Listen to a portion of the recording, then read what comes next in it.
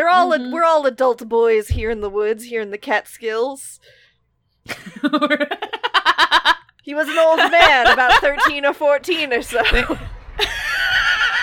Thanks for the opening.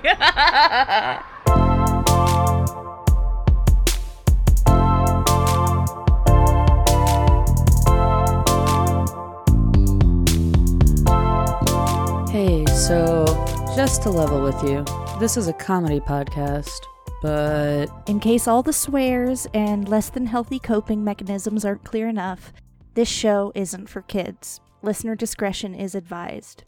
all right, that all said, on with the show.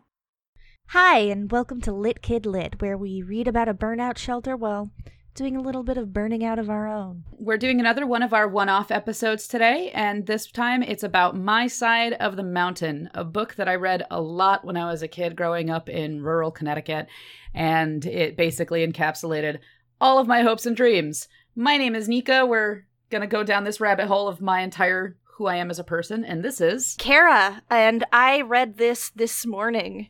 And, yeah, you know what? It tracks. It tracks. Nika tracks. It all comes together. It's literally, the thing is, it's a one-piece puzzle with Nika. Like, there's no surprise here. The opening thing is like, I wanted to live in the woods, and I didn't like living in New York anymore. So I did. And that's Nika. That's how it goes. That's essentially how you spent your summers for... I don't know how long, 10 years, something like that. About 10 years. Yeah. About 10 years. Yeah. So this is a relatively short read. It's a little bit under 200 pages, but it's very big font, like really simple. It's by Jean Craighead George, who was one of my favorite authors. She also wrote Julia the Wolves, a smattering of other stuff that we'll link to. I don't know her. I don't know that bitch. I've never seen her before in my life. You know what she did write? This is a manual for children to die of exposure. Look, she did many things. There's a lot of neat things here. Also, don't tell children to live out in the Catskills all winter. Probably. Yeah. I mean, yeah. Yeah. The thing is, though, like, I'm obviously on the opposite side of this because I read this book before I went and started finding ways to live in the woods.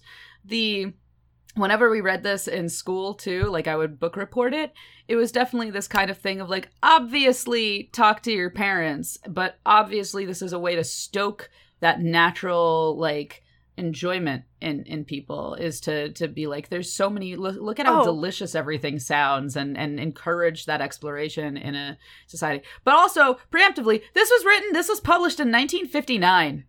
This was like way before anybody worried about what the fuck their kids were doing outside. Like, nobody gave a shit. Like, your children just ran away for fun back then. Yes. The opening thing is like, I remember running away for an afternoon and wanting to live in the woods, and my daughter did the same thing. It's fine. Don't worry about it. Instead of being like, why does your child want to run away? Why? Yeah. Why? I mean, I also wanted to run away out of frustration. Run away for a day, again, also. Oh, yeah. That thing. Well, if being gone for a day counts as running away. But, so yeah, basically, summary of this is a book about supposedly a 12-year-old boy named Sam Gribley who gets tired of living in New York City with his 8 other siblings and then his mom and dad. And he packs up all of his stuff. He's got $40, flint and steel, and he just goes to the woods. And this is his adventure in the woods. His dad's like, have a good time, cool. If you're not back by Christmas, I'll come see you. I'll come find you. And also, the whole dynamic of the family is super interesting and funny to me because the dad is very much like, we don't belong on land. I'm a seaman. Yeah. I live in the sea. I live in the sea. I'm a harbor man. I always want to, do the sea stuff because my grandfather couldn't do the land stuff either. So good luck, kid. You'll need it. And truly, times have changed because I cannot believe that genuinely the entire premise of this book is 12-year-old says, peace, and walks out the door. And everyone's just okay with that. Like, different time. But fucking shit was wild back then. This was coming out, like, they they make it a point to mention there's a couple of things that date this book really well, and it's all the mentions of post-war stuff. Mm-hmm. And nuclear development as well. Like, genuinely a sentence that this kid says is, hey, bombs drop on us, we gotta know how to live. Like, he just says that's just a throwaway line. And I'm like, wow, it was definitely 1959 when this was written. Yeah. It is. Well, also, the way they talk about news and the way things are done, I mean, it's very clear and obvious to tell that, like, there was no, like, mass news in the same way. There was... Yeah. Newsreels. Anytime he runs into people, they give him a lowdown of the things that have been happening in the news for a while, which is so interesting, because even if you met someone that you knew was gone for several months, you aren't like, I don't think anyone in the modern day would be like, so let's talk about the last 3 months of news. You hear about the election? You know? Yeah. Who does that? We all are so miserable in trying to avoid looking at that at any point in time, and we have been for 30 years. Yeah. That we'd rather talk about anything else. What would they'd talk about the fucking what is the thing? They'd be like, "You seen Queen's Gambit yet?" To someone who has lived in the woods for fucking 8 months that they've come upon. Oh, you seen Mandalorian season 2? Aw, fuck. Grogu, my dude. Grogu. God. Yeah, I mean, that's, to be quite frank, though, that is what we would do. So some background for me here is I spent a decade of my life spending my summers living primitively off the land, as much as I could, as much as you could as a child, and I obviously got better as time went on. I did this thing called the Children of the Earth Foundation, part of the Tracker School. And I remember when I'd come back from there were definitely some summers where I went as cold turkey as I could regarding socialization and media and phones. And it was basically just like, I would call my mom once a month, if that, and it was just phone away. And then as I got older and responsibilities dogged me and I had to be able to keep track of like, what's Nordstrom doing? Because I was working every other week as well. It was fucking wild. I like that connection. This book is a lot for me because I wish I could do this. I want to do this. This is my ideal life. It is. If I read this as a child, I would have also very much, I mean, I liked other things in similar veins. We both did the thing of play where we would forage and pretend to be making a homestead in some capacity. That was what I did. And the bread and butter of like having those adventures and thoughts for me was having an animal companion. Like, I would always have my dogs or whoever's dogs were like around in the area would come and hang out with me while I was playing this game, or you know, whatever. Who doesn't imagine having a fucking falcon to hunt for them?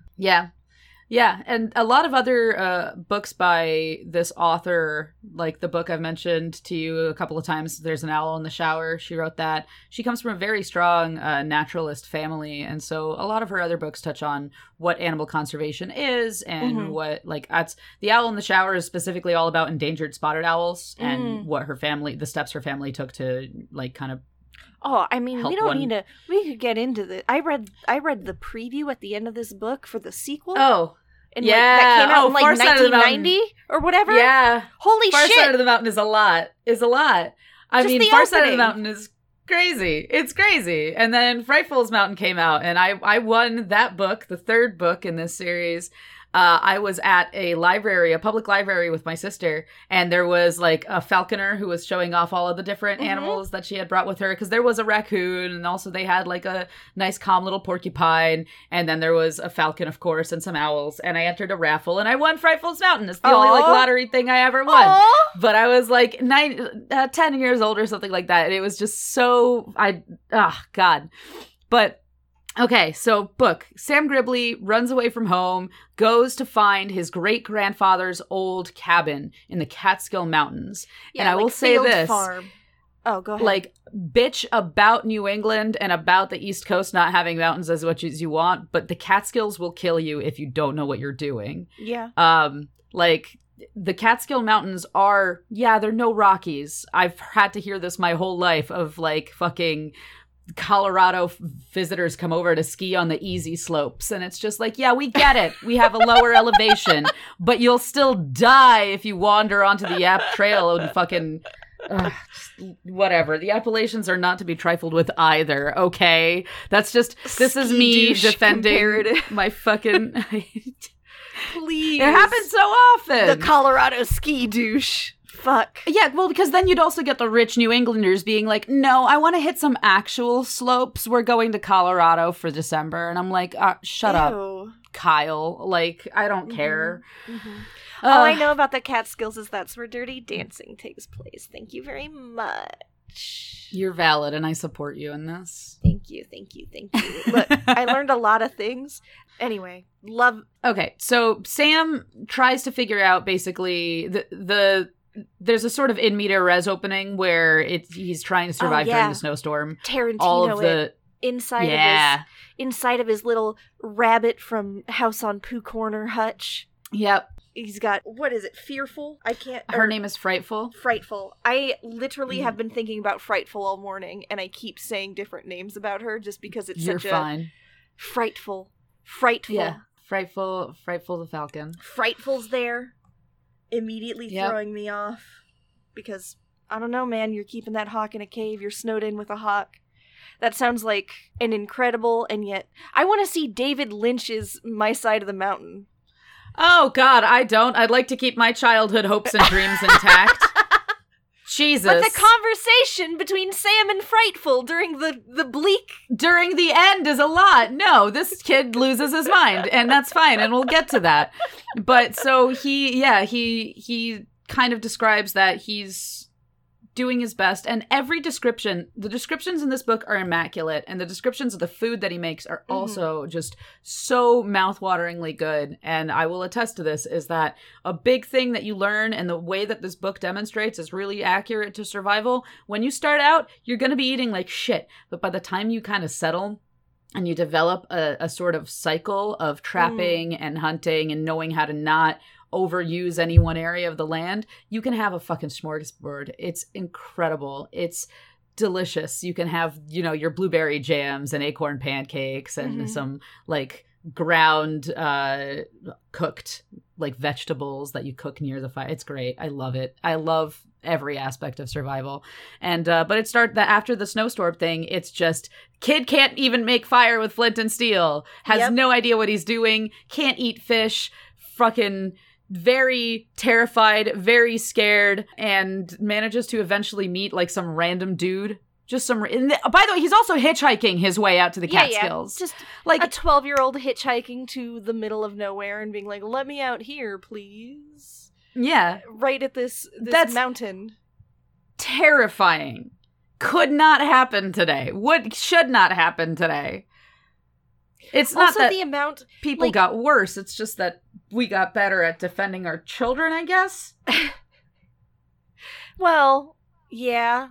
This is also the realm of fiction, so hopefully this wasn't happening too much in real life. But hitchin' was such a thing. Hitchin' was a thing. Oh, you know what's funny? My dad told me a sort of story where when he was 16 during summer vacation or whatever, he decided to just bike all the way down the coast and like live somewhere else to just leave home. Yeah. And he hitched part of the way. He got I think a few hundred miles away and then was like, fuck. Well, shit. And I think he had to be picked up or something like that. Or maybe he found someone who was literally going to the same town. He lucked out. But people just hitched. How different was shit? I don't know. I think that there's a lot of mindset. It's sometimes fine, but there's a lot of luck involved too. It's a lot of luck. So he does manage to a lot of the opening bits of this book as we go on he goes to the library, right? That goes to the library, reads up, makes a friend. The librarian is the only one who believes him. Everyone he talks to, including this dude, is like, yeah, we'll see you in a week. His father's like, yeah, if you know, whatever. Although his father does say, if you aren't back by in a week or whatever, I'll visit you at Christmas. That's about it. Yeah. Which is wild. But yeah, pretty much everybody else is just like, sure, kid, you'll go live in the woods on your own. And he goes to the library. He finds an old map of where this Gribbly farmhouse used to be. This librarian, like you said, she believes him. She actually says, okay, well, let me help you. I'm not going to send you out there alone. And I gotta say, all the illustrations in this book, all of the survival methods he employs, tried and true, actually are it. With how much misinformation is in the world, with how that's true, stupidly fucking like weirdly televised survival is, with the fact that Survivor and Bear Grylls and shit like that exists. The illustrations in this book are accurate. If you're gonna survive, that is how you make a hook. That is how you make a debris shelter. These are actual things. When he says, like, hey, there's an entire page devoted to don't eat wild mushrooms. I did because this is a book, but don't eat wild mushrooms. Even the mushroom guy I talked to said don't eat wild mushrooms. Yeah, he says that, and then he's like, I still expected to die, but then I didn't. Yeah. So then I only ate those ever, and I'm like, oh, buckaroo. Oh, buddy.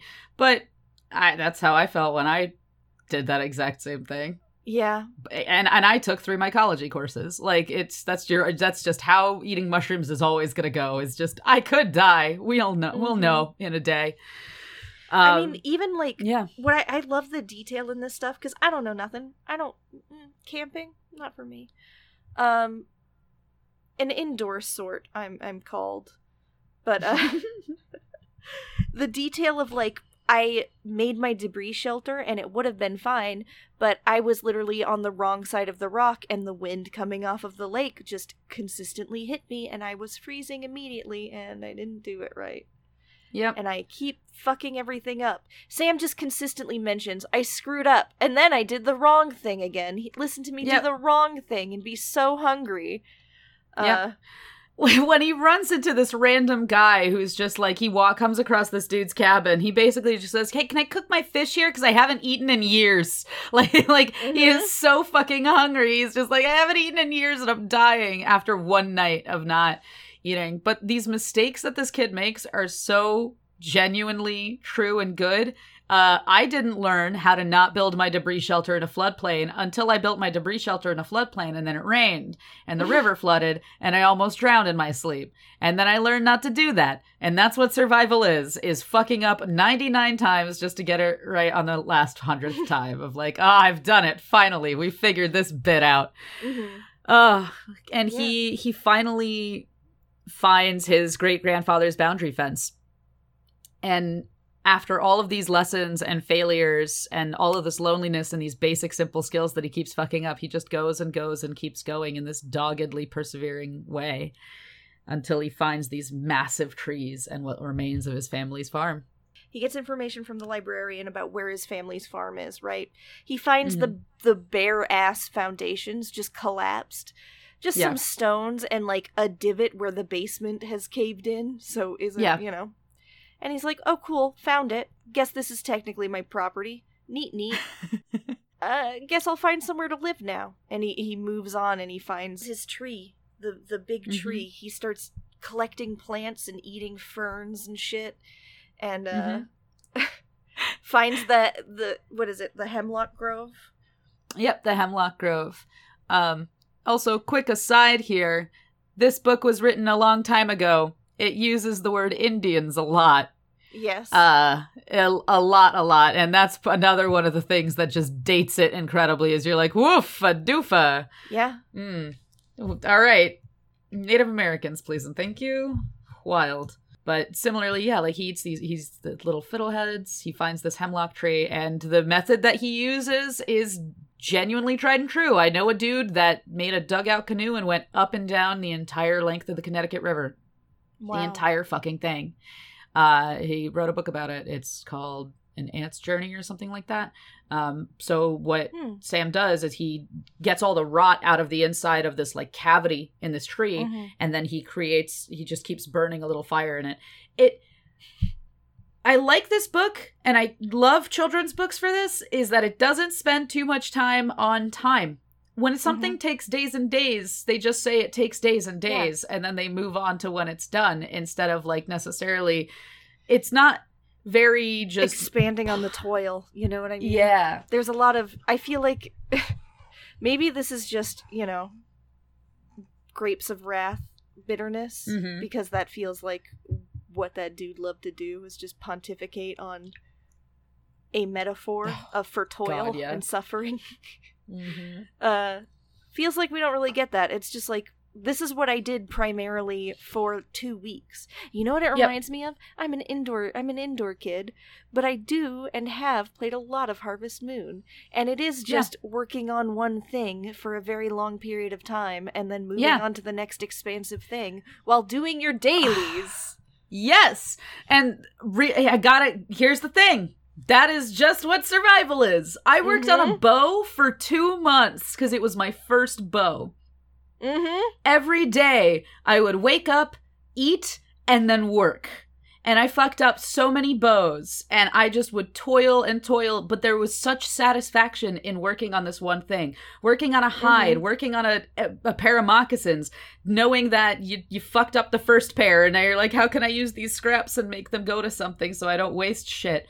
But yeah, it's the joy of that, not necessarily monotony, because monotony kind of implies like a dullness almost, but in doing the same thing until you get to the end of this project. Routine, a pleasurable routine of just steady progress, you know? Yeah. Yeah. And then after a little while, he runs into this fucking, apparently she's 97, a 97-year-old grandmother. Yeah.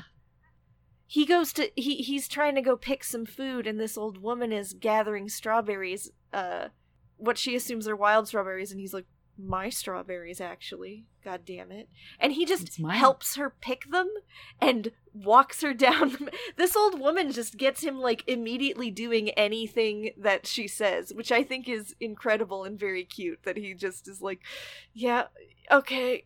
Oh, you want me to take you home? Okay. All right. Okay. Yeah, he's just this very, like, kind of demure little kid of just like, oh my god, she's kind of harsh and she's just commanding me to do things and I guess I'll do them now. It's very cute. Yeah, okay. Mrs. Thomas Fielder, 97. Mrs. Fielder. God. Mrs. Fielder. Bless her heart. 97-year-old woman climbs the mountain to go pick her fucking strawberries. But one of the things that she says to him is that a boy of his age should be doing something worthwhile instead of playing with sticks. And I remember that was one of the bits in when I was a kid growing up, but I was like, man, I hate that. Like, it made me, like, I remember hissing at this bit, basically, of just like, how dare you? The outdoors is worthwhile. Simply surviving is okay. Like, it's not lazy to just fucking take a siesta after you've worked all morning, crunching down acorns into a flour. That's not a waste of time. This entire book is just a commentary on, like, is society that good, really? We do need companionship. Shit. He does, even when she shows up, he's like, wait, say one word at a time until I get used to human voices, or whatever. Which is very, like, I feel like that's true, because when you haven't talked to people for a while and you start a conversation, your brain takes a good minute to catch up to speed and be able to participate. But it is also, like, he's been gone like a week at this point. Like, he ain't been gone that long. He's definitely 12 and playing it up and being like, the lonesome wild, which is great because later on he's like, I heard a lot about, like, people losing their minds, read a lot about the lonely farmer and the lonely woodsman and whatever, and I was expecting some kind of cabin madness. Didn't really strike me. But I am thinking about the one story I heard 3 months ago an awful lot. I mean, this kid coming into his own of being like, oh, this is what they meant, is very well done. I think it's very cute. I think it's cute and clear to tell, like, what he says is happening. He's like, sure thinking about Bando. Anyway, let's get back to the thing, because after he helps her, that's when he finds the King's Provider. The King's Provider, this chapter is called. The King's Falcon. Falcons are the pride of kings. The pride of kings. Preemptive to everybody ever. Don't do this. Not that you're considering it. But I did when I was a kid, right? This was my dream. After reading this, I was like, I'm going to go find a baby, imprint it to me, a baby bird, Let me put that one in there. I'm going to find a baby bird, imprint it to me, and then have a best friend for life. For one, not that easy. Have worked with baby birds. God, you thought human babies are bad and that you can't sleep every 2 hours, baby. You're never sleeping. Yeah, the worst screeching. Screams. Yes. Oh yeah. That's just birds.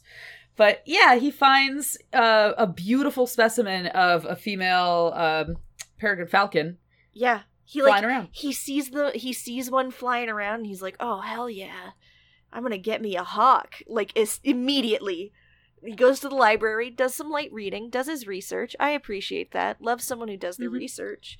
And the librarian's like, "Let me give you a shitty haircut real quick because I know you're living out in the wilderness, but this is the 50s and that shoulder length is not going to fly." Right? Yeah. So a nice little aside, and he's like, I feel like he talks about the human connection of that quite a bit too. I do feel like the perspective on society in this book is framed so much by his human interactions. Like there's so much about his process, about Sam's process, surviving and planning and creating things and how his mind works. And then there's all of the really personable interactions and the interactions he builds with the animals too. Like this book could have been super misanthropic, and it's not. It's not at all.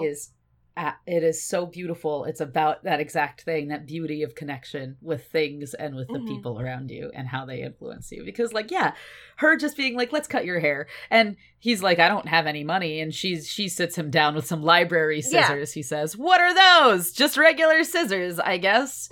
Just paper scissors." Library scissors. Yeah. They cut libraries. And the special scissors you get at libraries. You know what I honestly imagined, which is not the same thing, but I thought that, when I was reading this as a kid, I just thought the embroidery scissors, those weird handle, the kind of almost decorative. The teeny baby ones that are just That's for what threads. I was imagining. Yeah. That would be a nightmare. They're like an inch long. Terrible. Yeah. My brain just goes to the scissors that you would get in school with the thick ass plastic handle, and then there's marker stains on them and probably a bit of crayon. The edge isn't that sharp anymore, but it's fine. Don't worry about it. Maybe there's a tape tag. Don't worry about it. Yeah. Mrs. whatever on the end, Yeah. So he gets that haircut. He manages to meander his way back up to and he takes his time. That's what I love, is he's like, "I'm not going to make it back to the tree tonight." But he specifically, I really enjoy this, and this is genuinely how it should be when you're in the woods, is a home is just a pleasant habit. And this tree is just this pleasant habit that he gets into the mindset of. But his home is wherever he is, wherever he goes, because he can survive anywhere. That feeling was the exact feeling I was looking for my whole life until I got to Kotef and learned how to subsist. And now it's that comfort of knowing wherever I am, I can be okay. And that I carry that independence with me. And I love that he takes his time. He takes 2 days to get back to his tree. It's whatever. And that's how he stumbles across this peregrine. I love every description of Frightful in this book so much. It's written with so much love. It's so loving. Yeah, it's loving. The amount of bird adoration in this book is a lot. Once again, this is... I'm making a face. Yeah. This is what Nika does. This is how Nika do. I love so much. Yeah, go ahead. I mean, it's fun. It's good.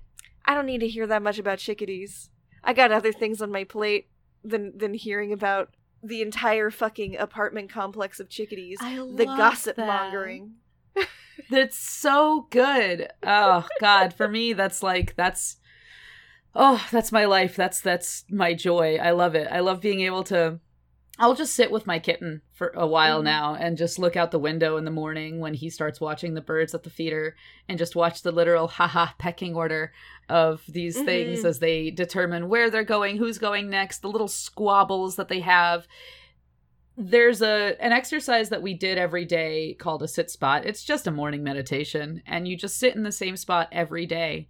And when I did that over the course of summers, I would get squirrels that were my friends, and I would have mourning doves that would sit close enough to me, even though they're so skittish. you learn to identify and recognize every single creature that shares that space with you. And it's so beautiful. I love it very much. And that's why I'm like, yeah, I also had my own like tree full of chickadees or all this shit. But specifically, I love how he describes Frightful with a fake word that I fell in love with and I can't believe I forgot. But he calls her Strubly. Yeah, Strubly. Strubly! Like twice in one go, you know? Yeah! We've got a white Strubly head and some Strubly feathers. And I was like, that is the exact word for baby birds of prey. That's it. They look Strubly. The illustrations of Frightful 2 they are so good. The baby Frightfuls, the expression on them. Ugh. Yeah. She has so much that's going on in that dumb little head. She's just, that's baby. She's just stupid baby bird. Yeah, just this little dumb chicken. Yeah, I love her so much. Oh, and he gets this bird after being mobbed by the mom falcon. Also, he has such a vocabulary. He's like, "Oh, Frightful, you are a raving beauty." Like, pardon me, what 12-year-old boy is saying things like that? Does he like to lean against a well? You know? Does he like to... I mean, I was saying shit like that when I was 12. Does he like overcast days a little too much? Yeah, absolutely. Absolutely. This fucking kid. Absolutely. Sam. Anyway, when he gets her down from the tree, he sticks his nose in her fuzz and it smells dusty and sweet, and that's like how he falls in love with her right away. Mm-hmm. And he often describes that bird smell. And I owned a chicken when I was young, and I know that smell very, very well. Just this warm, dusty, earthy smell of just warm feathers. I smell it to this day. Birds her fern-like eyelashes. My God, every description is incredible. Anyway, this is the first time someone comes after him. Right? Yeah. A dude, and it's on his way back with Frightful. And he goes back to his tree, and it's covered. The guy is just like sleeping next to the fire or whatever, right? Like, because it was a fire marshal who just decides to stay there. Or does he... Right? Was that the one? Or was it... Yeah, no, the fire marshal's the first one. And because there were hikers in the area, that he's been starting to hear people encroaching in more and more, but the fire marshal is near his tree. He's not at his tree, but he's near it.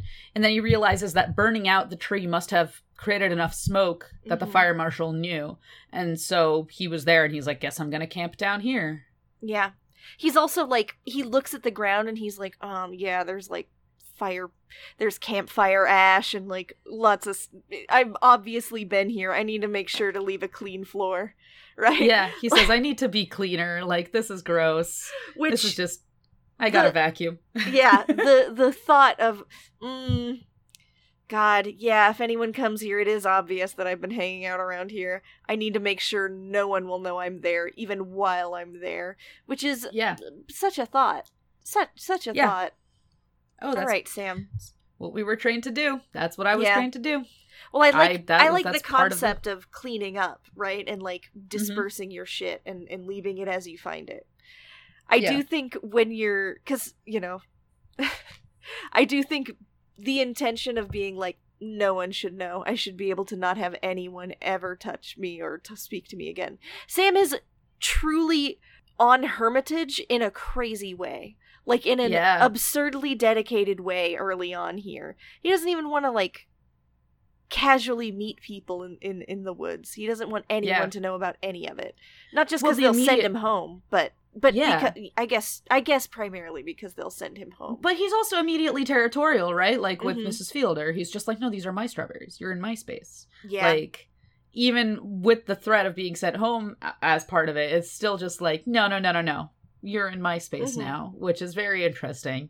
As much as he holds that, like, oh yeah, I can just sleep wherever a home is just a habit, it's also like, well, you're very protective about this habit that you have.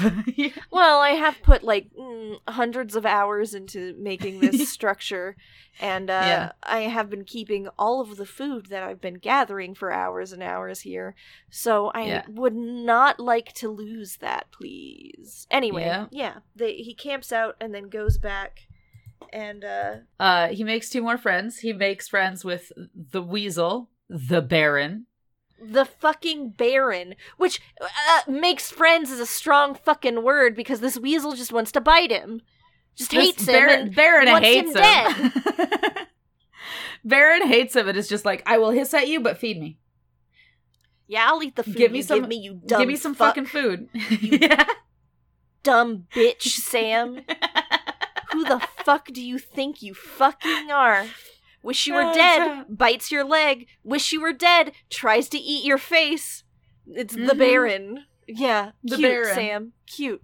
Yeah. Sam, maybe you need companionship more than you thought if you're enthralled with the Baron, who you know later on he's like, the Baron would kill Frightful if he could. Which is like, why are you letting him near Frightful then? You god damn it, Sam? Why are you endorsing this? The Baron is Why a lot. are you I remember, enabling this behavior, Sam? Sam, you could just like kick him out, but he's not going to do that. And it's very silly because that's just how weasels are. I had a weasel share my rock wall sit spot for a summer.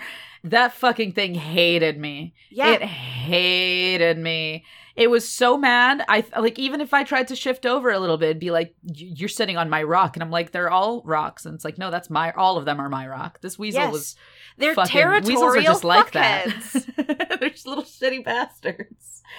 Oh, God. And then the other animal friend he makes is Jesse Coon James. Also not a fan of that name, but Not a fan of that name. Suddenly, little baby Nico was like, oh, fuck, this is why you always thought about Jesse James, huh? I You know, I shithead." thought about that too. I'm like, I forgot. Here you go. I forgot the title of- entirely about him. The title of the assassination of Jesse James by the coward Robert Ford, right? That Yes, must have ma'am. spoken to you on a subconscious level. A subconscious level. Nico, And why you were did you like, decide to watch that movie? Just because of... a fat What? and friendly baby raccoon. Yeah, and I love how often he describes that, like, if a bigger raccoon comes by, this little guy is just like, oh, fuck, I'm oh, done. shit. You're good. I'm Yeah, done. You got it, dude. He's just this, Ugh. like, fat little idiot.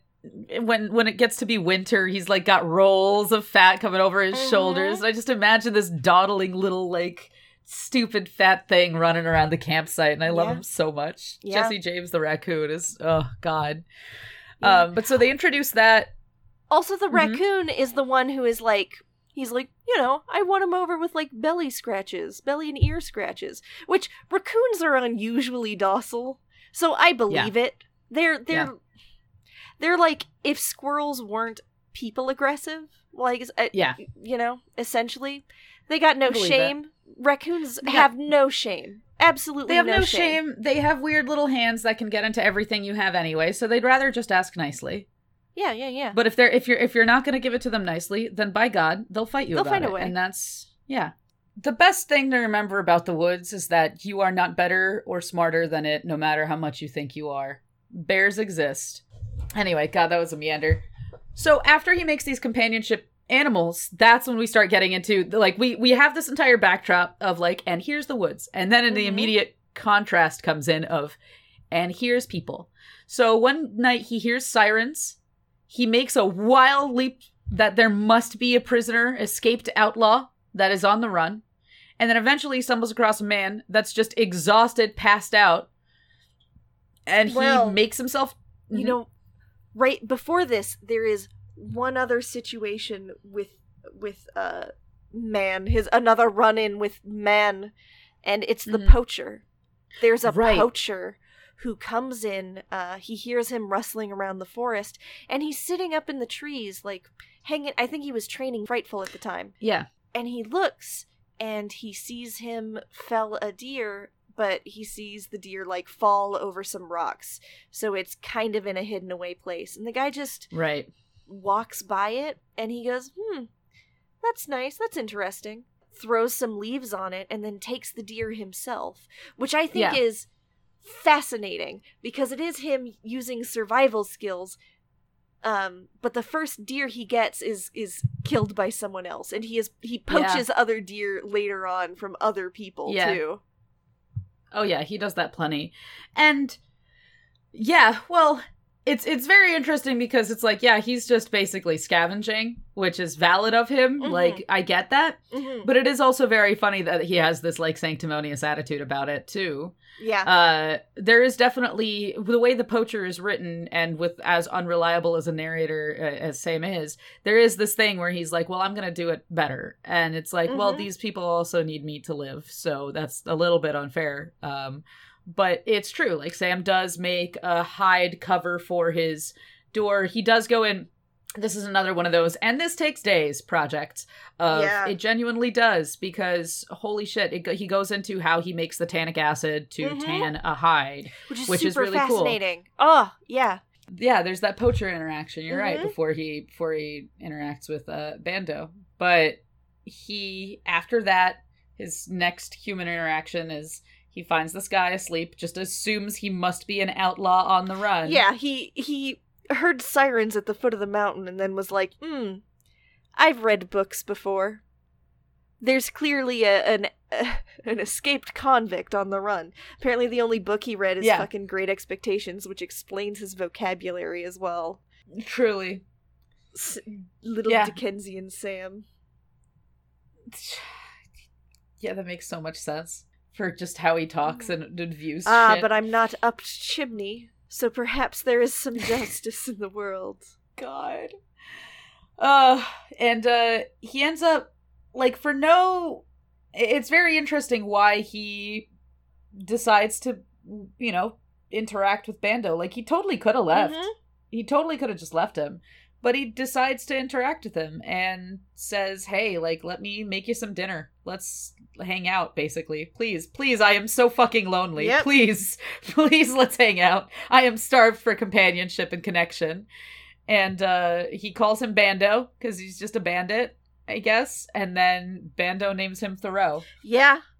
And it's very cute. I dig it. I It's love- a fun I love interaction that they- between those two always. I do love Bando. I love the Bando. Bando just decides to stay for the summer. He's like, this is delicious. My God, your wonderful little treehouse and your wonderful bed that you've made and all of these things and the falcon Mhm. that you've trained.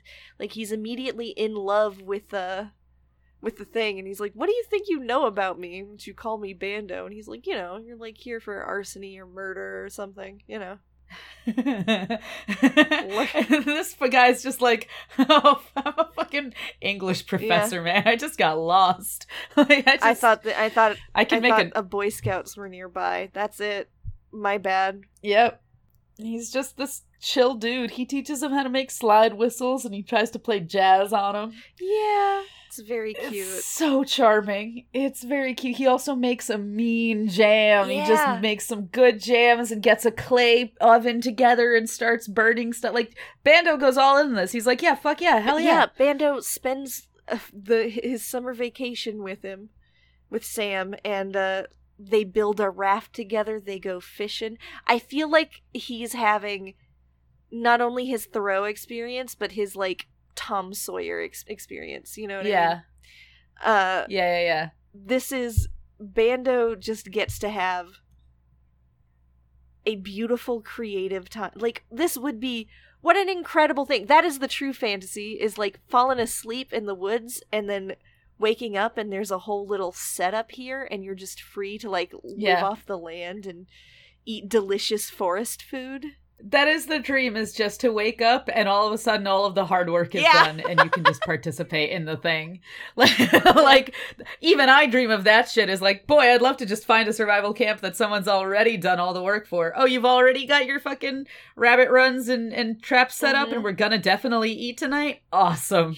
Love that for us. Love not having to worry about mouse stew. That's true. Yeah. So, they have this very cute... I love Bando. Me too! I love Bando! Bando is definitely... I remember, like, kind of crushing on Bando when I was younger. Oh, I can see that. And I still He's crush got on Bando really now. expressive eyebrows. He has there is so much description of how his eyebrows are moving around his face and changing rapidly in response. Yeah, and Bando leaves with the promise that he'll visit him for Christmas. Bando says, I'll be back for Christmas. I'll see you for Christmas. Yeah. And that's very sweet. And it's what Sam needs. Like, Sam loves this, loved the companionship of Bando with him. Yeah, yeah. Loved the companionship. This interaction with Bando is the first real showing of, like, hey, bud, you can't be alone. Yeah. Like, you're even projecting onto every other animal in your vicinity, my dude. Like, you can't be alone. So summer goes, he comes and goes, he gets more deer, he steals more deer from hunters and poachers, and the hunting season is actually like a very tense, terrifying chapter because he hides out a lot because it's just gunshots all the time. And it's like if he sends Frightful up, who knows what'll happen, right? Yeah. And he even talks about, like, I'm wearing dirty, stained shirt, and at that point, did he make his own pants? He's been making all sorts of things. Yeah. He's like, I'm wearing deerskin pant, the thing that they are trying to kill right now, and a dirty brown sweater, and any sudden movements I make, who knows if they shoot me or not. So there's a lot of him foraging rapidly and then hiding. Because also the squirrels are losing their fucking minds, eating all the hickory nuts and whatnot. Yeah. Anytime he tries to store anything in the storage tree that he has nearby, it's just all gonna get eaten too. He just knows that everything's just slowly fucking eating him. But he's been smoking a lot of the venison, smoking a lot of everything that he can just to have the storage. Because more and more he keeps being like, oh fuck, winter is gonna be happening soon. Shit is gonna be getting colder. But before we go into winter, the cutest, saddest thing is this fucking Halloween party that he throws. God, this Halloween party! Sam! I want to hear your thoughts on this Halloween party so badly. I was like, this is a mistake. As soon as he started, he was like, let us throw a Halloween party, Frightful. Let us invite the local orphans, Frightful, and throw a Halloween party. And he, like, sets up, he thinks it's gonna be a fucking 70s card, like, greeting card with cute little furries, like a Shirt Tails fucking card. And it is not. It is not. He leaves much food just around, and then all of these animals who decide that they would like much food show up. Raccoons are destroying his home. Yep. Mice have invaded fully. It's fine. Well, it's not. He spent so much time creating this, like, home and territory, and then he just invited everything in. And he just wanted a show. And it's the equivalent of him just... He wanted entertainment. Because all he did was stare out of his door at the food to see who would come by, what new strange creatures would be by. The depths of your loneliness. Also, it's baffling. It is so cute and so idealistic and childish. He's like, and my food descriptions have been like Redwall. Perhaps my life can be like Redwall. And then they just real raccoons come and fucking... They eat their fill and then they just start throwing shit on the ground. Like, they just are there to fucking... They're just anarchists. My food descriptions have been like Redwall? Is that You've read the Redwall books, right? I've read Redwall. That's just what I describe food as. Brian Jacques has no chill when it comes to describing fucking food hedgehogs made. You know? Like, that's what he lives for. Rest in power, Brian Jacques. Live your best life. Yeah. I guess you did. Live your best life. You did great. Oh, man. I love that. I didn't even make that connection, but you're so right. Like, it is very Redwallian, but that's just wilderness food, man. When you get into wilderness food, that's just you just feel like a hedgehog, because you're like, can't wait to have fucking hickory nuts and acorns with everything. Yeah. It's true. Like, all of the food descriptions are wild. There's really good food descriptions, and even still, there are things where I'm like, I am not interested in eating this at all. I would not want to. There's a fair amount of... I'm into all of them, but the acorn pancakes, miss me with those. Don't want them. I'm good. It's just flat acorn flour and water. Like, there's not a single... It's just a powder patty that he's baked. Yeah. It's just sustenance. Yeah, for sure. That one's not for me. It's just unappetizing lembas bread. That's basically all it is. Because the acorns are protein also. Yeah, they are. But a lot of this stuff, there's a plant called garlic mustard. Tastes like garlic and mustard. This kid goes on a journey to figure out you can make I hickory loved that. salt I thought that was so hickory bark has a little interesting. bit of saltiness. It's very, very cool. There's a lot. Basically, first, once you get over the survivalness, then you can get into the subsistence bit of survival shit. And yeah, when you start figuring out spices, you can start using like sumac and salt What and does all this sumac other taste stuff. like? And it's just very cool How to would you see him. describe sumac? Sour. Primarily, it's like a sort of, it's a sour, almost acidic bite. It's the equivalent of if you could throw lemon juice into something. Like, it's almost lemony. I've made sumac lemonade. So if you powder sumac, you can get a nice little, just a sour little, throw that onto something very fatty, and it's just, yeah. Fucking roast up a rabbit with some sumac, with some good shit. Duck fat and sumac. Oh. But like going from, there's still moments of huge terror, right? Because when he first is working on trying, after Bando leaves, and he sets up this, like, he realizes he needs some heat. I mean, it's hunting cold. season. He poaches a bunch more deer. He makes his own fucking jacket and little pocket gunny sacks, which I think is very him. The illustration of his outfit in the end, where he's full he's moccasined up, deerskin pants. Yep.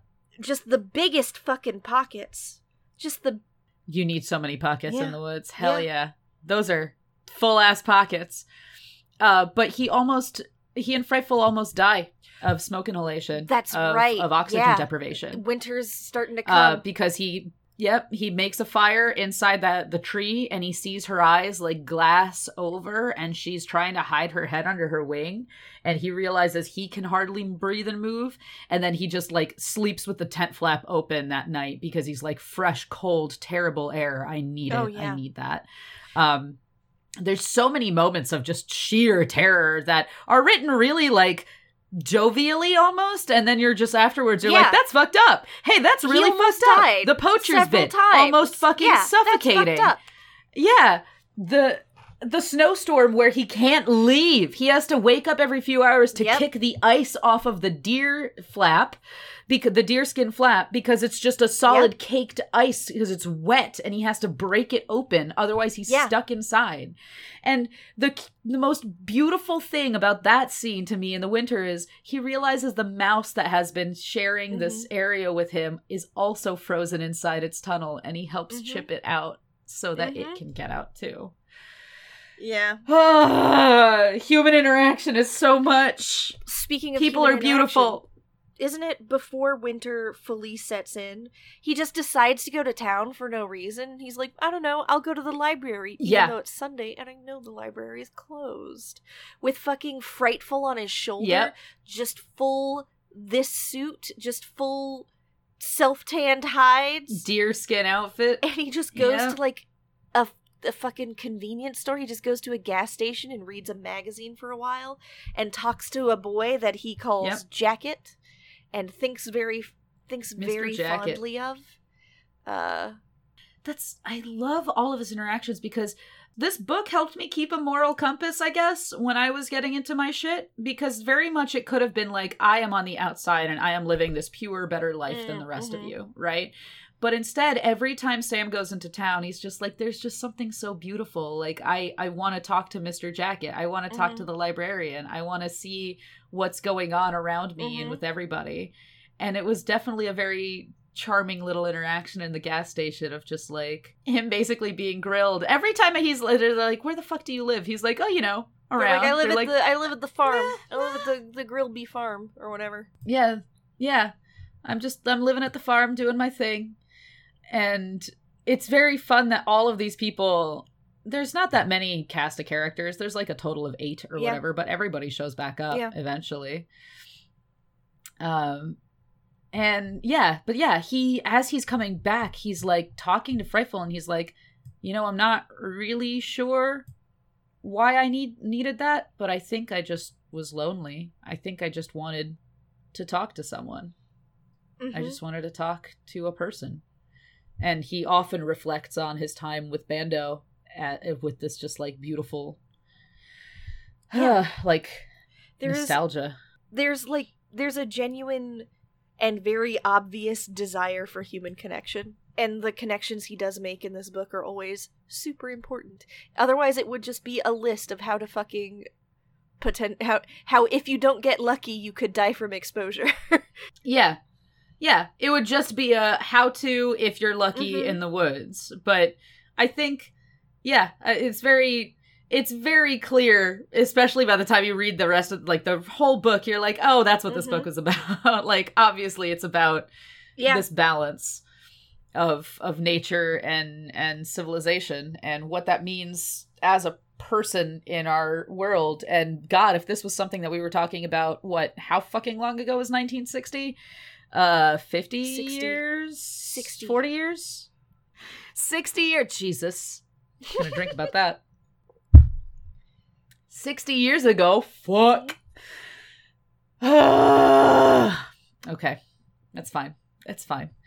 We're fine here. It's fine. Yeah. Time continues to happen. It's fine.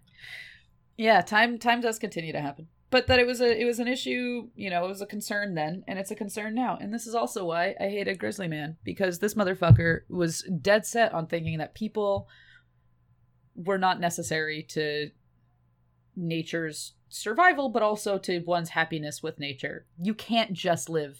You need people. I need people. This book was so important to me as this tiny, misanthropic, angry, depressed child dealing with all this shit, to be like, connection is important and beautiful, and you should foster that in everything, whether it be animal or people. Because if you truly just want to go run away and live alone in the woods, you're going to be fucking miserable and die.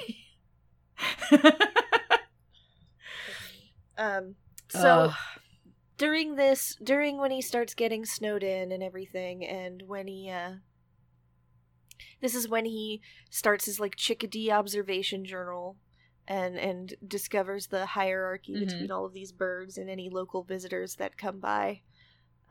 It's Christmas time, and he gets really excited really early on and is, like, plans out the menu that he's gonna make for Bando, who's going to show up. And, he's like, oh, it's the day before Christmas and he's not even here, right? And it is Christmas Eve when Bando finally shows up. And I think the same evening, isn't it? Yeah. Like, the same day, his father comes in for a visit, too. Yeah. And just screams up the mountain past the old farm. Yeah. Yeah, because he goes outside and he hangs up this little, like, wreath of some, like, wine berries, just like, okay, I guess I'll decorate. It's really cute and sad. Just these little tea berries. But then, after he, like, shows Bando and is like, look how frightful has grown, look at this. Bando rips out the scrapbook. Before his dad shows up, Bando shows him. Yeah! Bando pulls out the scrapbook of all the newspaper articles he's been collecting about this kid that lives in the fucking mountains. Wild boy loves to eat nuts, Yeah.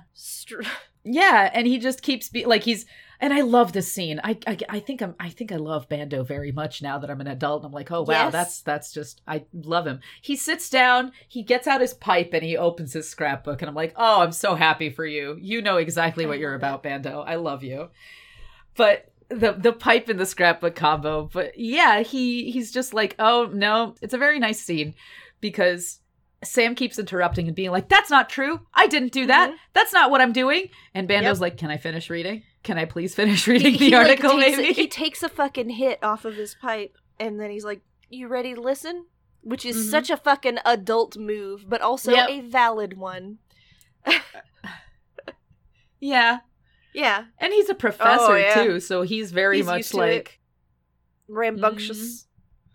Professor Bando. He's still calling him Thoreau. The man of my dreams. Yeah, and he still calls him Thoreau. I think something that's very fun is that even when Bando figures out his actual name once it's in the paper, he still calls him Thoreau. And that's very... I love Bando. He's very good. And then, you know, he goes, Thoreau, I could hardly drag myself away from the newspapers to come up here, but now I just want to hang out Christmas break with you. And Sam throws more wood on the fire, and he gets the willow whistles, and they have a good time. And then he gives Bando his presents, because he made presents for Bando. That's so fucking cute.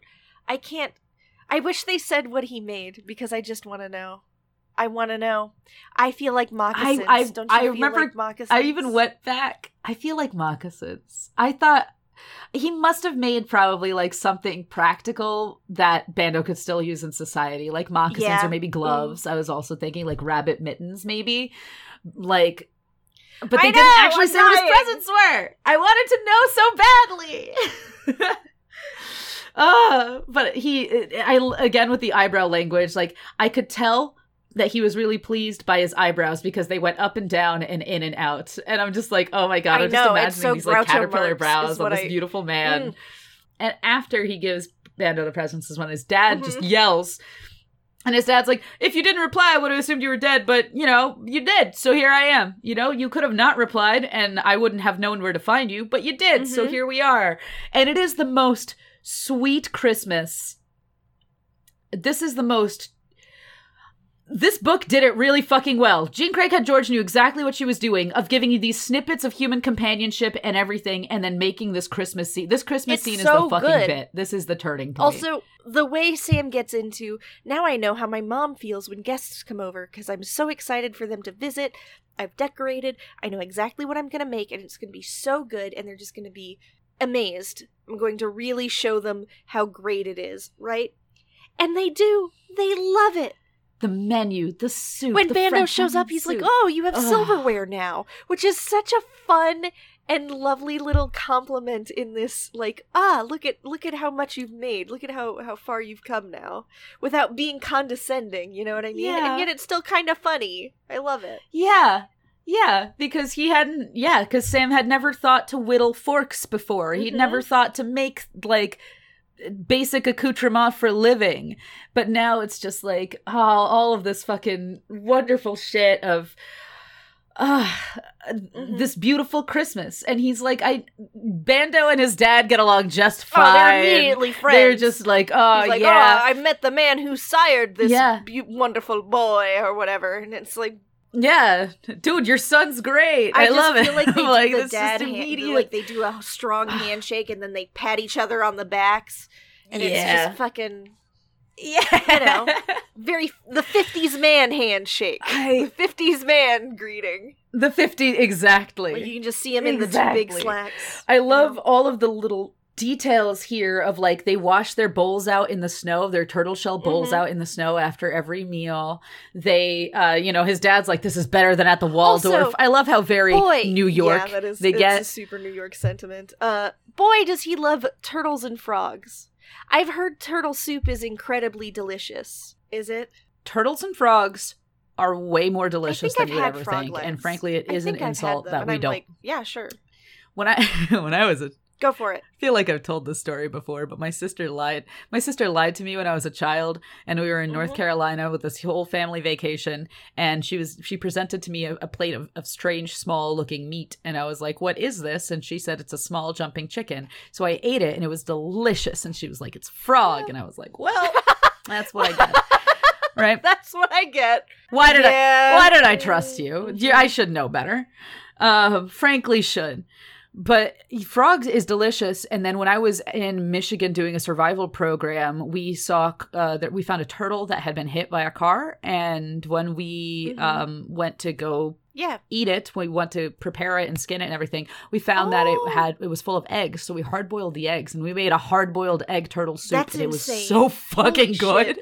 Like, rich and delicious, and it was just like not a thing went to waste. Ate it out of the shell. Great, incredible. Highly recommend turtles as food. So to be a downer, I get really sad. I've heard it's delicious. I agree it's delicious. I just get really sad when turtles die because they're so long lived. That's the only thing but I like the roadkill thing. Yeah. But yeah, they even get out the willow whistles different again. Pipes to like Yeah. What was it when they spend the night like doing whatever, and then they're at the end they're like, we wanted to do like jazz, but in the end we just did a slowed version of taps before falling asleep. Which I love that so y'all. much. That was the bit where I could hear it in my head. I could see it clearly. That entire night of just 3 people bundled up in this small tree home. Just tooting. Just hearing taps on the tiny whistle. Toot toot. Yeah. Oh, God. I love it. I love it. And Sam wakes up first. He's still, like, he's finding so much joy in taking care of people. He's finding so much joy in hunting early and providing fish. And, you know, Bando makes do with just smothering these flat acorn pancakes with as much jam as they can possibly pile on, right? Whereas his dad's like, yeah, I'll take the fish. But this is such a genuinely heartwarming, loving scene this Christmas time. And his father leaves at around New Year's and said, you know, I told your mom I'd be back like a few days ago, but, you know, whatever. Good thing she knows me, haha. Which is like, all right, guys. Yeah, and all right, then, dudes. Yeah. Bando stays a bit longer until he has to leave, I think, right? Or, no, Bando had to leave 2 or 3 days after he Christmas. He had grade. papers to grade. And he started off reluctantly one morning, looking very unhappy about the way of life that he had chosen. But he basically says, look, if the newspapers start getting too hot on your trail, I'll throw them a bum steer. I'll make them go another way. Like, it was very that's cute. Really I loved sweet. It so that was much. So nice to me. I mean, even then he said, all boys dream of running away and living off the land. You're just gutsy enough to actually do it, which is very cute. It's a very cute sentiment and friendship between them. And there's another tiny little bit that maybe I think too much about, but too much into. But when his dad leaves, he leaves with a very solid like finality, and then he comes back. And he just looks at his son again and says, you've done really well. Also, I've decided to go another way so nobody can follow my tracks and find you. And he just... Which is just really cute nice. That he's like, yeah, son, I'll keep your secret. I'm gonna jump over these rocks so I won't leave a footpath, you know? The choices. And then it just ends with, like, that's the last I saw of my dad for a really long time. Like, that was it. They continue the winter. He starts feeding deer for a while. Love it. Right? And they notice an owl. Or a long time ago, he noticed an owl, and now he knows that the owls have eggs. And he's like, spring is coming. Woo! Very thrilled about having anything around. He gets so fucking lonely, he cuts down twigs for the deer. So people would be there. Yeah. Like, pardon, Sam, you're having a problem. You're having a mental break, my dude. You miss people. That's okay. Oh, the owl thing is also very, very interesting because so he's been keeping a calendar by just cutting little slashes on these aspen poles outside. And so he starts even telling time. I really appreciate this about this book is he starts telling time, not so much by the way that we're used to, but he's like on the 5th slash of June on all of it. Like, it's very cute and interesting. But the owls, great horned owls, are the earliest breeding owl species, and they start producing eggs at around February. So it really is just like the first mark of spring because it's still fucking cold. But February is around the time, so it truly is like, that's when the fiddlehead ferns start appearing too. Just all of these little things just start slowly poking out of the snow, and it is just, I can only imagine the joy of just like, oh my god, there's greenery. Never eaten a fiddlehead fern. Love Fuck. Oh, by the way, throughout when they do comment, they're incredible. Sam does comment on how the Baron looks like shit late in the fall, and then he's like, beautiful winter. He looks coat, moldy. Though. He's still a little asshole, and then he like leaves for a while because he gets tired of Sam's bullshit and wants to just be not cold somewhere else, and you know. It really is an interesting contrast between Frightful and then the Baron and even Jesse C. James of just like There are these other animals just doing their own fucking thing. The only one that's actually participating in the same lifestyle as Sam is the one that was brought into it with Sam. Yeah. Forced into it, basically. But he even mentions, he's like, I always trade out the lure when he was training her. I trade out the lure, or trade out the food she catches with the lure, because I knew that if she knows that she could catch wild game, she wouldn't come back to me again. Yeah, which is like, that is how that happens. And buddy, fucked up. Don't do it. He, so he starts, also, he went out there, like, mid-spring. So he's coming on mid to late spring is when Sam first went out there and started making his thing, right? Like, maybe early summer. Yeah. So he's almost a full year in the wilderness at this point.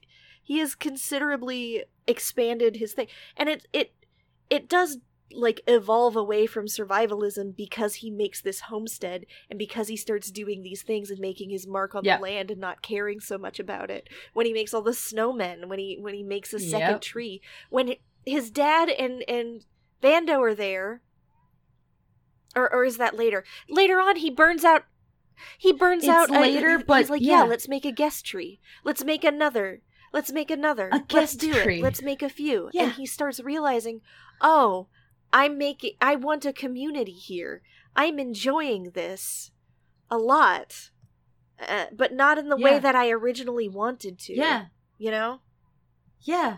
It's a really important thing. And it's just like, eventually, so towards the spring, he has a kid stumble upon him in the woods. Right? Oh, no. It's right. It's not Jacket. It's a different kid. Jacket's named Tom. This kid's named Matt. I know. They're all just fucking... You know, they're just fucking 50s kids. They're all just fucking... No, you're good. Milk 7-Up they're just commercial 50s kids. Stars. Yeah. No, you're good. I honestly, when I was a kid, I thought that Matt and Jacket were the same person, and only rereading it now is I like, two different guys. But...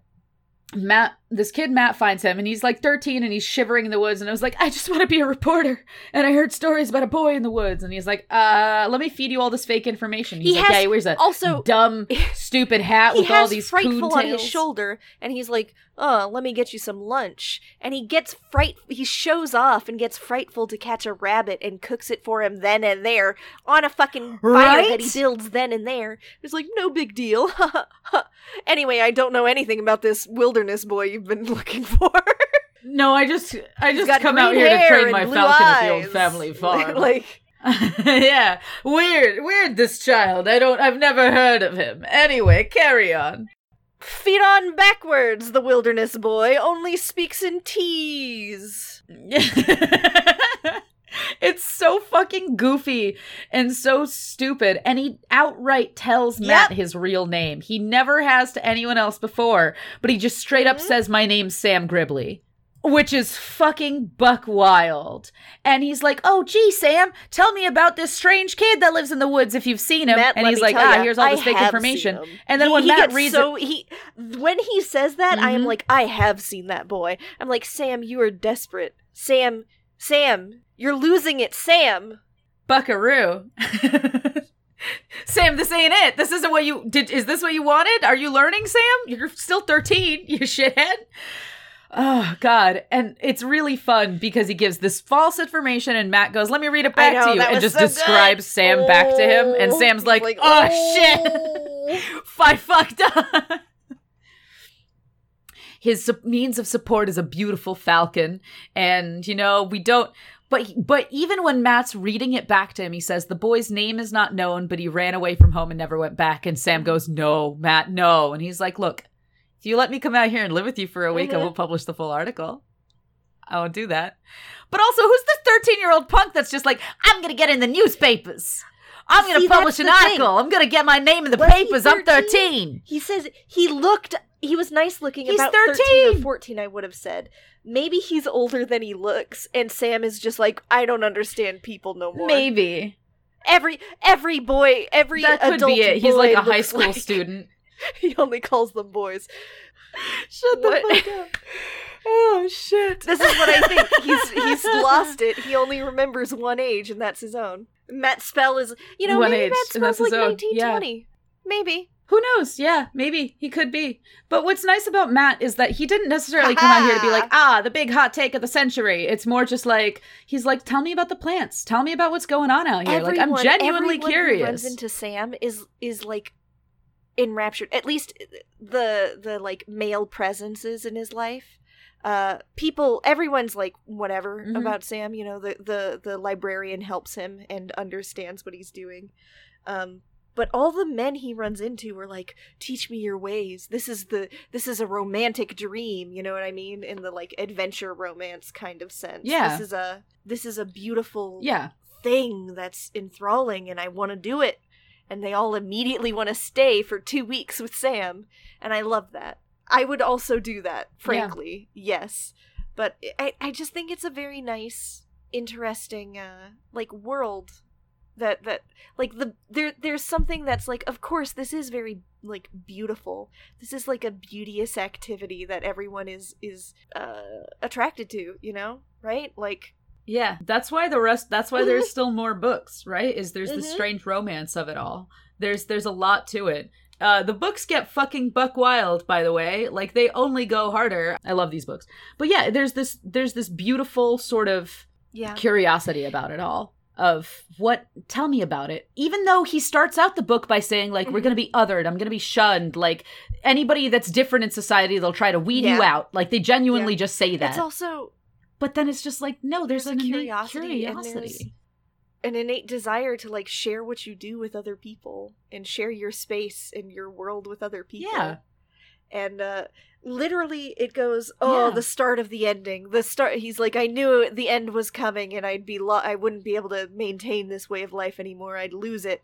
And at the start it's this like, they're gonna take away my nature. And by the end he's like, the way I cooperated, in which I cooperate with the ending. Because all of the chapter titles are like, in which I find a lot of delicious plants, in which I destroy my home with the Halloween, in which I give way to spring. Yeah. And it's so interesting because he worded this article for Matt. He discusses it with Bando, makes it sound convincing without giving himself up, and almost sends it to Matt, and then he doesn't. And this is where he fucking goes insane. This is where he just starts talking to Frightful, or more so, Frightful starts talking to him. Because she outright says, in his head, you really want to be found, or you would not have fucking said everything that you did. Sam explains his process, which he's developed over the winter, which he calls the forum. So much, He's like, I can maintain 4 or 5 people talking at once in my forum, but any more than that, and it gets a little complicated, hard to keep track of. And I'm like, my guy, my dude, my friend, my buddy, He's like, I composed this letter with Bando. He helped me out in my head and in the forum. Frightful is there, but she doesn't usually have much to say. And Frightful's like, hey, buddy, you're losing it. Sam, you're fucking losing it, dude. You're losing it. This straight up sounds like DID. Like, dude's starting to get fractured personalities. Because he's like, Matt kept using untoward. I don't know where he got it, but he liked it and he kept using it. I'm like, he's in your head. You're Matt.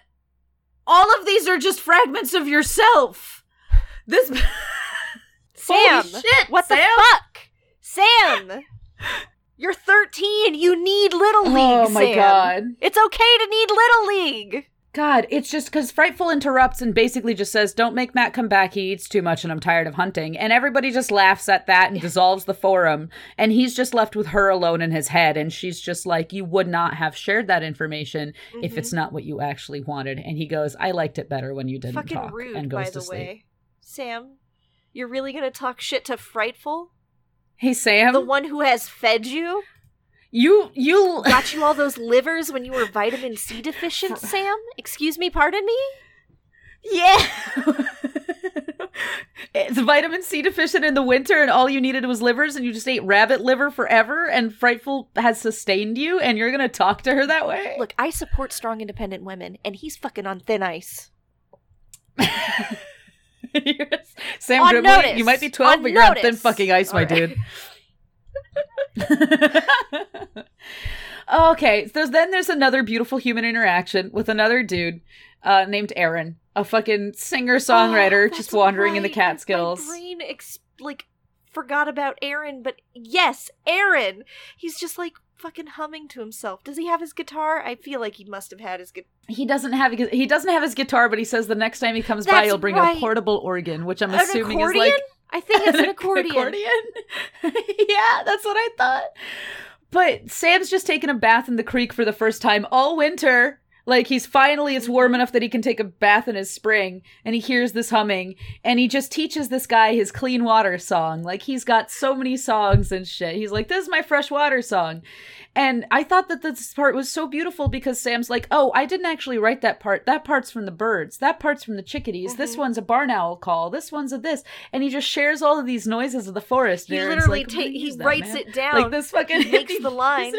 And he goes, yeah, dude. Yeah. If I ever, sell these songs, I'll come back to give you some credit or whatever he says, right? And doesn't he also make plans to show up? Yeah. Yeah, he says, hey, man, if you're around in the summer, I'll come by. Will you be around in the summer? And Sam goes, yeah. But he realizes that part of the reason he enjoys Aaron's company so much is because Aaron hadn't asked him a single personal question. Aaron was just like, yeah, man. Like, you're doing you out here, and that's totally fine. Oh, God. It's so very nice. And then he just keeps hearing Frightful's words in his head of, like, you want to be found. Weird. I wanted to survive in the wilderness and just get by. And now it's like I have an address and they might as well be sending me mail. Yep. And he and Aaron just literally fall asleep, like, next to each other in the woods. But when he wakes up, Aaron's gone and has moved on. And Frightful's circling. And he just lies there for a while longer. And he had a thought, and he was like, wait, Aaron said he's going to be up here for Passover, which means Easter's happening, which means Matt would be coming soon. And he realizes he hasn't been keeping track of time for weeks. Sam! He fucking stopped making notches on his calendar, which, to me, that one sentence fucking is scary. That coupled with his, like, giving Frightful a voice and his mental forums with himself is just a clear showcase into, like, they were also a bit disconcerting with how he's just like, this is the just a strange, he's like, this is the chickadee song, Kikari, Kikari. I didn't imagine him just taking the sounds. I imagined these being songs that he had been singing to himself for months, and that he just kind of was like, I'm having just like, let me tell you all of the things I've been doing. Yes, of course. Yes, it is this, it is that. Let me share with you all of my songs. This is the first bath song, which... Yeah. Interesting. Because I have a completely different experience. I didn't take it that way, because to me it is very much like the... I think... Just, these are the sounds of the forest, and this is what you come to know and recognize. And I feel like everybody that goes to dwell in the woods has to be a little bit insane in some way, because it's just straight up like, you're literally just saying, I would like to get devoured by mosquitoes, potentially get Lyme, just to chill out next to this creek and watch a deer go by sometimes. Like, it's not, I don't know, sane within the confines of what we're used to. But I say some weird shit. There is often, definitely charm to it and beauty to it. But it's also like, Sam, buddy, this is not, it's you're having some issues. You're definitely, your brain's in a different place, Sam. You're 13. Also, you're 13, my dude. Like, holy shit. Look, imagine someone being like, I'm humming the sound of the brown thrasher and barometer, the nuthatcher. Like, that's a lot of different words that are coming at me in my brain for me to accept. Right? That's fine. That's good. Yeah. That is why my favorite party trick is barred owl noises. Anyway, but yeah, there's definitely a lot of concern in this bit with Aaron, as cute and charming as it is. It's like, it's very cute. You're not doing well, clearly. You can see that, like, degradation from his interactions with Miss Turner, the librarian, at the start, to, like, his introduction to Jacket, who he doesn't bother to learn the name of, but is just like, the guy. I've made a friend, Jacket. I enjoy Mr. Jacket quite a bit. Anyway, I just walked into town with my Hulk and... Yeah. to Aaron and him being like, tunes are free here. Let me sing for you the High Chickadee song. Let me sing for you. Let me boom out the song of the Great Horned Owl. You know, very... Yeah. And after Aaron, he goes and meets up with Matt, and he teaches Matt over the next week. Fishing, hunting, trapping. Matt eats a lot. And then after a little while, that's when Bando shows up, and they make a guest house because Bando's like, you need more room here if people are going to be visiting you. Let's make some more room. And Matt eventually also gives him this little interview of like, why are you really here? But also he tells him like the news of what's going on in Europe and the East and trouble in the South and all of this. And Sam's just like, people live too close together. That's my point. And he's like, is that why you're here? And Sam's like, no, I'm here because I want to be independent. And he's like, well, that's not, you know, there's more to it. Yeah. Yeah. He says, well, doesn't he say he wanted to, like, he tried to run away from home sometime too, or whatever, right? He's like, I tried to run away once, and it's like, well, what did you want? Let me, The bit about Everest? The main reason I don't like to be dependent on electricity, rails, steam, oil, coal machines is that all those things can go wrong. Yeah. Well, is that why you're up here? No. Matt just keeps driving at the point of why are you up here? Why are you up here? What compelled you to come here? And he says, well, I don't like relying on all this stuff. I don't like doing this. I don't like doing that. Which is interesting because the I'm going to make it on my own has always been strong. But it was always out of like a desire for independence from the start, right? Like there's this frustration with the world and the busyness of New York and where he lived and being overcrowded with his 8 siblings and 2 parents. And but he wanted the peace, the quiet, the opposite of that. But now it's definitely devolved away from that, and he starts saying, well, no, I can't. Machines, those things fail. If I can do it myself, I can do anything myself, right? Like it's an interesting evolution for him. And what he sees is why he's out here, because the connections he desires now have kind of warped the immaturity or whatever. Yeah, right? And there's even... Yeah, and there's this discussion of Matt going like, don't you get lonely? And Sam's like, lonely? I've hardly had a quiet moment since I got here. Like, stop being a reporter, chill, let's eat, because there's people in the city that are even more lonely than I am. Yeah, he does say that. And you're not wrong, Sam. It's just a different kind of loneliness, because there's different kinds of experiences on opposite sides of that. That's and true. That's valid. I mean, in the truest, most, you know, funny of ways, right? Like, you're Matt and I'm Sam right now. Just like, yeah, of course I want to fucking run away to the woods, but I still want the companionship of someone who doesn't necessarily want to live in the woods and rough it and be covered in mud every day. Because that's what people are, is that everybody deserves the opportunity to figure out what their comfort and what they want to rely on is. And that doesn't make any one of our lives any less meaningful just because, you know, you or my mom prefer having, like, running water. Yeah. And I also prefer running water, but when I don't have it for about a month, I immediately forget about it. Yeah. I genuinely do. That is the thing that happens like, once you lose those kinds of conveniences. You're just like, oh, sure, yeah. You just find other ways. You get used to it very quickly. Yeah. Yeah. I think anybody's capable of that, but I think it's also super valid for people to say, I don't want that. My sister and I have tried dragging my mom camping so many times, and it just doesn't work because she wants her conveniences, and I think that that's fine. They exist for a reason, and people made it exist for a reason. I don't hate the concept of camping, but I've never gone camping or had, like, decent camping things. The thing I would hate to leave most is not so much, like, water or supply things like that, because you can just bring those, you know, whatever. Mm-hmm. It's literally just, I guess, because I've become such a fucking miserable sleeper, I want to, like, have my mattress, like, want to sleep in a enclosed dark space. Yeah, no, I get that. I think, I empathize with that a lot. Definitely the biggest thing that I started to miss when I was in the woods was, like, a good night's sleep. I never get a good night's sleep, so eventually you reach this point where your exhaustion and physical, like, pain just supersedes everything. So you'll just I just started falling asleep under tables. Yeah. I've slept in a lot of stupid places. Yeah. Boy, the back God, hurty. my back hurt, though. The, That's the bit, right? but yeah, so he makes friends with Matt and Bando, who come and do these guest houses. And then, Jacket comes back and, like, hangs out with him and visits him, like, basically every weekend and tells him stories of the things he'd been doing in school and stuff like that.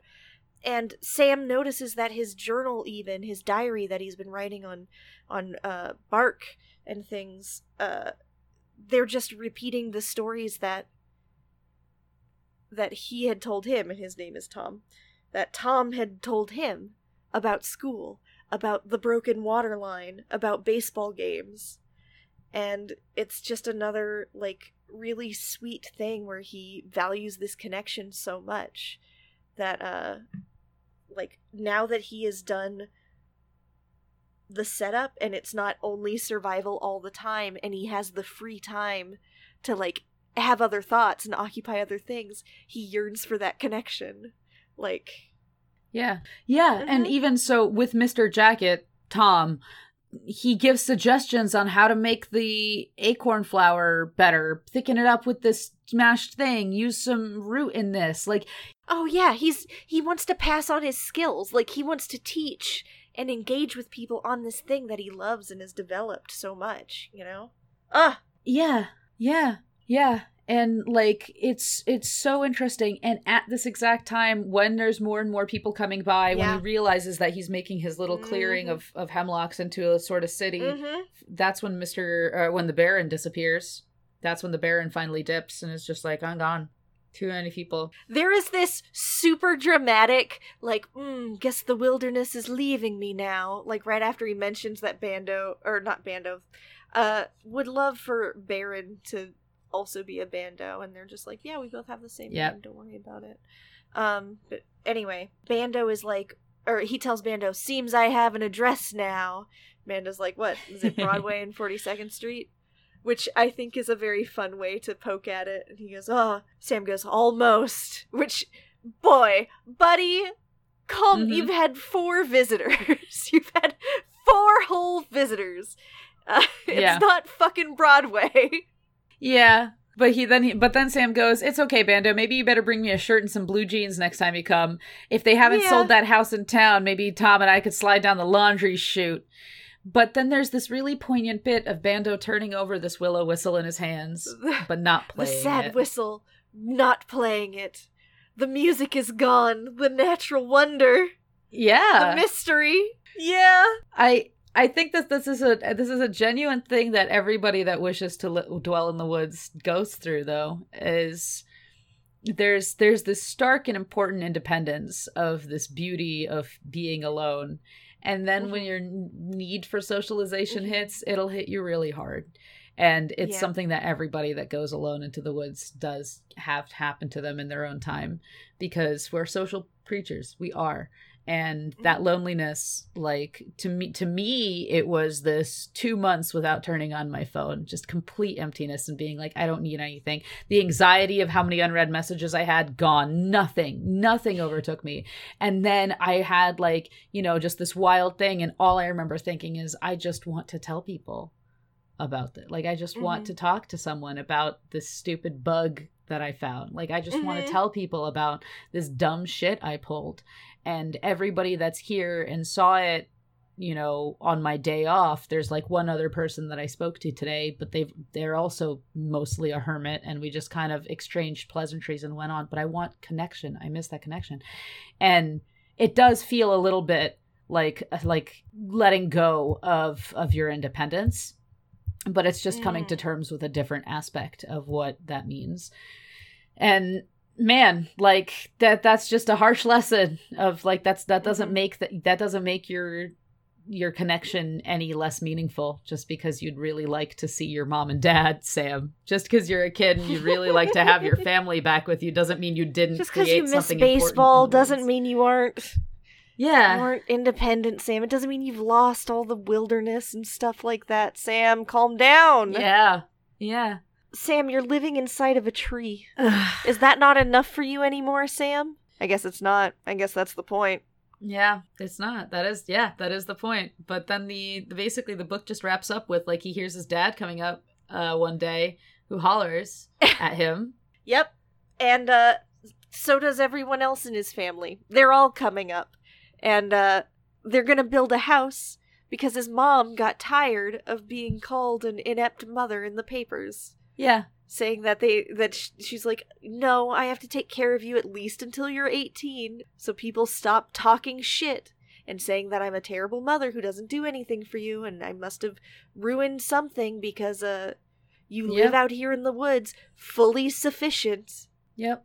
Which is a wild time. But also he's like, I'm gonna build a house, right? Like he immediately fully abandons the way Sam wanted things to run in this, like, embracing of all of the society or whatever, you know? Yeah. It's such a wild ending. I think it's cute and I liked it, but at the same time I was like, boy, that sure just is like, yeah, but we're gonna build a house here, so don't. And Sam is immediately like, why are we building a house here? I very specifically didn't want to be a house. Yeah. But it ends in a really weird, bittersweet kind of way, and I really enjoy that about it. I think that's what the feeling is. That's the feeling I had every summer I came back, and that's the terrible nostalgia that I harbor to this day, is just like, when I panic, I want to hit the woods, I want to disappear, I want to cut all ties. And then when inevitably that sinking, wonderful, worming feeling comes back of like, yeah, but you really want to watch a movie with your friends, then I'm like, okay, I'm ready to go back into civilization. But that's what it feels is like. It feels like opposite ends of a spectrum, and it's like waffling between one and the other. But finding that middle ground is really, really, really difficult. But that's what it feels like, right? Is that it's one way or the other. And I think as the books go on, and as Jean Craig George wrote on, it became a lot less of that harsh line of civilization and nature. It ended up becoming like this shit. There's so much more to this. It's a very gray area, but. I mean, I'm excited. When do you think we'll do this? Was your pick. When do you think we'll do the sequel? I mean, maybe sometime in the summer we can do The Far Side of the Mountain. Give it a solid bout of time. We'll do that in the summer. Yeah. There's some. Look, I read the preview chapter that came in the end of my book, and oh my god, there's just this total douchebag who's like, I should put you away for a year, right? Because you're harboring an endangered species. Oh my god, it's a lot. Sure is colonization. Truly.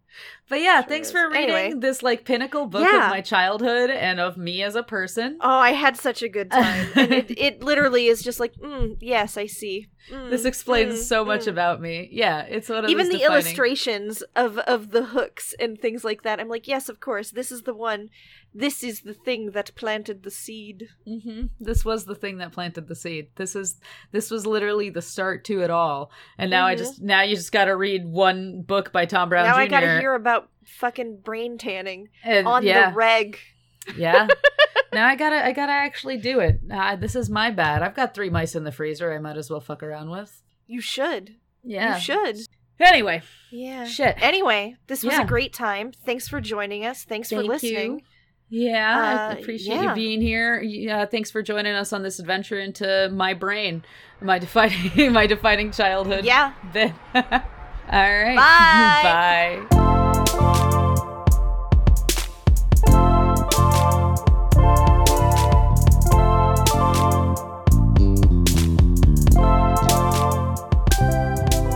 Hey everyone, thanks for joining us. We hope you had as good of a time as we did. First off, we'd like to thank Jean Craighead George and publisher E.P. Dutton for taking us on this wild adventure into the woods. If you'd like to get your own copy of My Side of the Mountain, you can find a link to buy it in the episode footnotes. We'd also like to thank our friend Matt for making our intro and outro music. You can find him at Nice Wizard Music on Twitter. Check him out. Hit him up. Make him slap the bass. And, of course, if you'd like to send us comments and get updates on episode releases, you can follow the Lit Kid Lit Twitter at LitKidPod. Or, if you'd like to follow us individually, you can follow me, Kara, at Bishojo World, or Nika at Gossamer Owl. That's Bishojo with a U and Gossamer with 2 S's. You can also email us at litkidlitpod@gmail.com. you know, it's a good classic Gmail. All right, bye. I don't get Into the any of wild. these references. I know.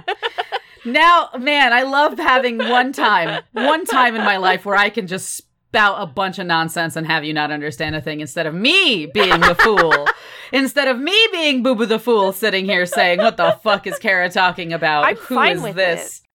The Sacred Order, it's what you need by necessity. And we would teach this little thing to our kids. Mhm. Shelter, water, fire, food. That's the Sacred Order, dude. Oh my Fucking God. get that into their heads, and that's what you need. We just spent all day just talking while just stretching this fucking hide all day until our arms wanted to fall off. That's just what you do for fun. I hope you understand, audience, why this book is so clearly... Guys, I'm out of my depth here. I don't know what's going on. She won't stop talking about tanning hides. I don't... We're all adult We're boys all- out here in the Catskills. I saw a strange character in a Oh, nice jacket. fuck. Seemed to be an English professor of some sorts, about 13, 14. My father came by, a regular 9th grader.